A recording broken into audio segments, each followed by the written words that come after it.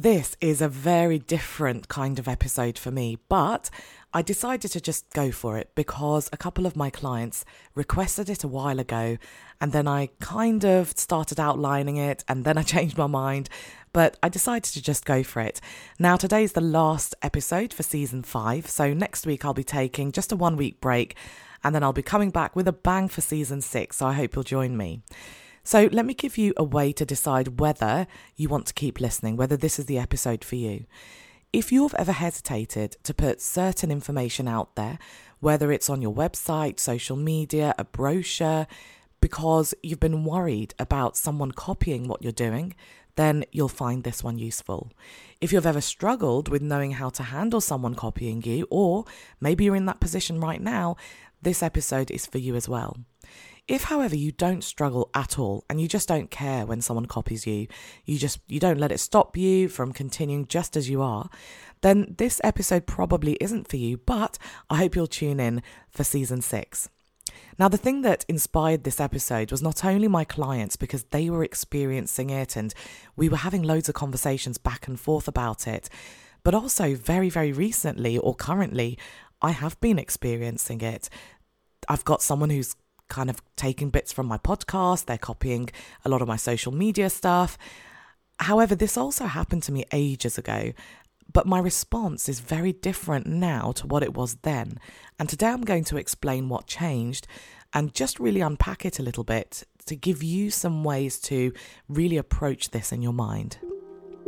Welcome to the Upgrade Your Education Business podcast. I'm your host, Samantha. Thank you so much for tuning in today, and I hope that you find this episode useful. If you're new to this podcast, each week I share fluff-free, actionable ideas tailored to education businesses that you can mould to suit your needs.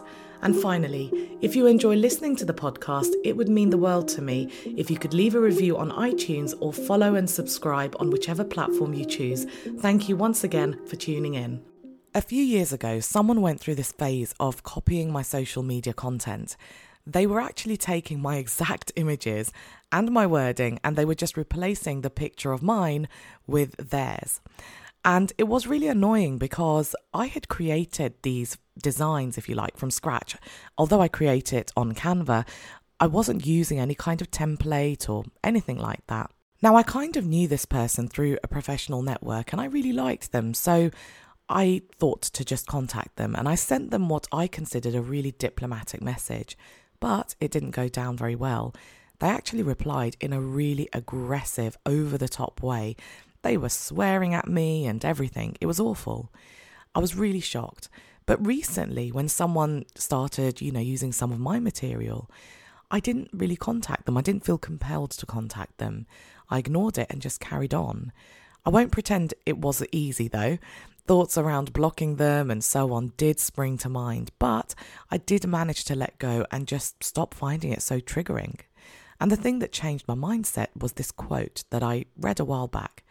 I so wish I had made a note of who said it, but here it is.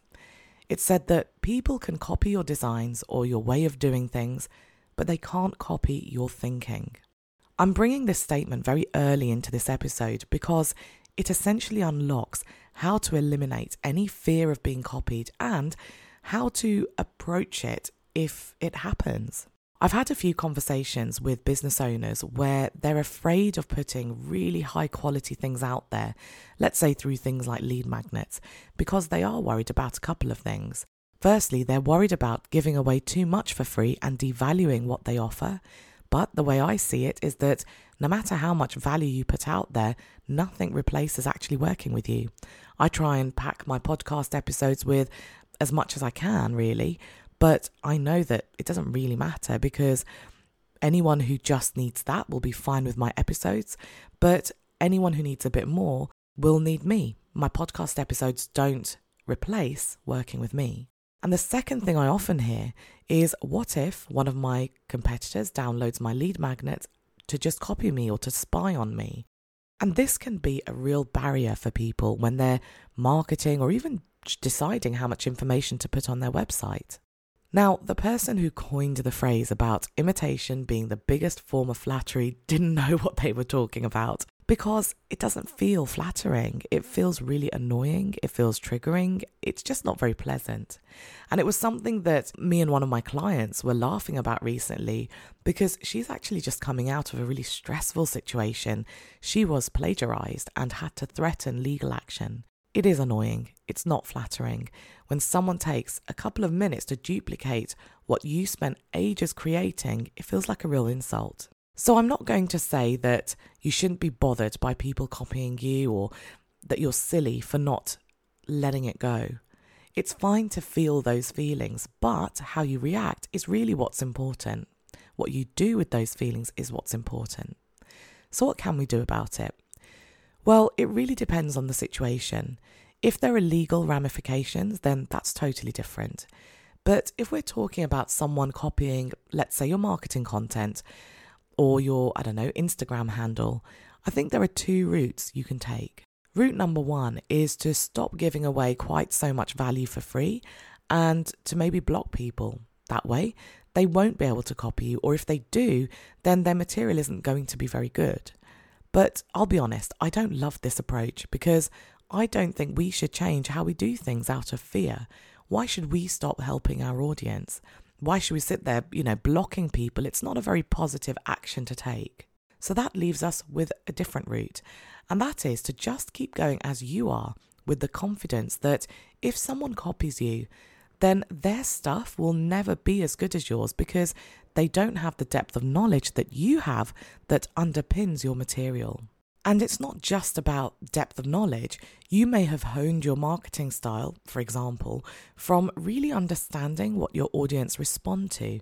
Maybe you've built relationships, which is why what you do works, because you've got a connection with your audience. If someone copies you, they won't have the same audience as you.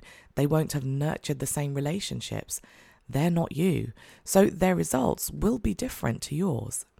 And when it does come to depth of knowledge that I just mentioned, it might apply to a blog post or a lead magnet or a podcast. Anyone can listen to my episodes, and if they fancy it, they could copy the material.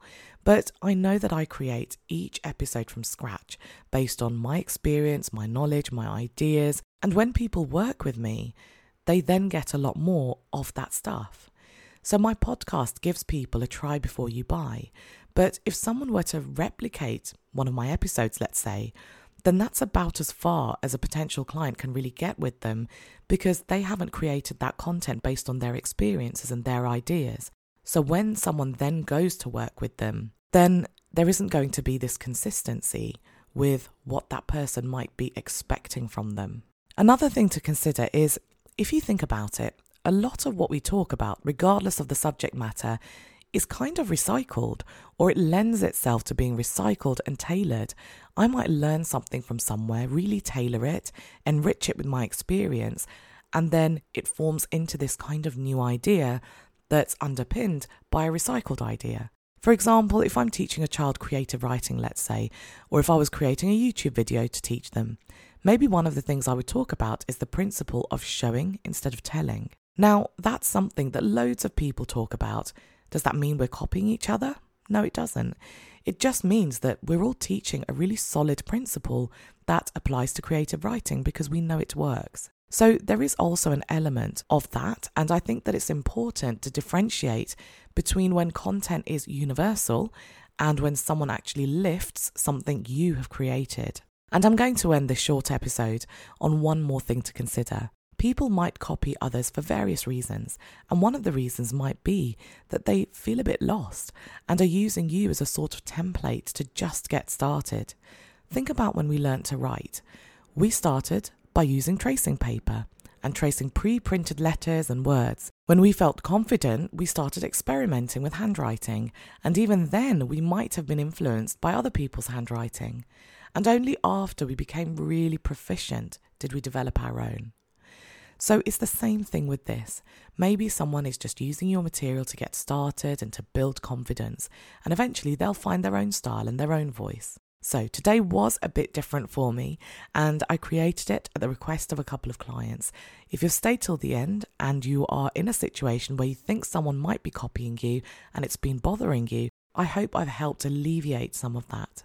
So have a great week. You will hear from me in a couple of weeks' time as I start season 6. Thank you for listening, and if you found it useful, please do share with someone else who you think might find it useful, and I would love it if you can leave a review so that my podcast reaches more people and I can help more people.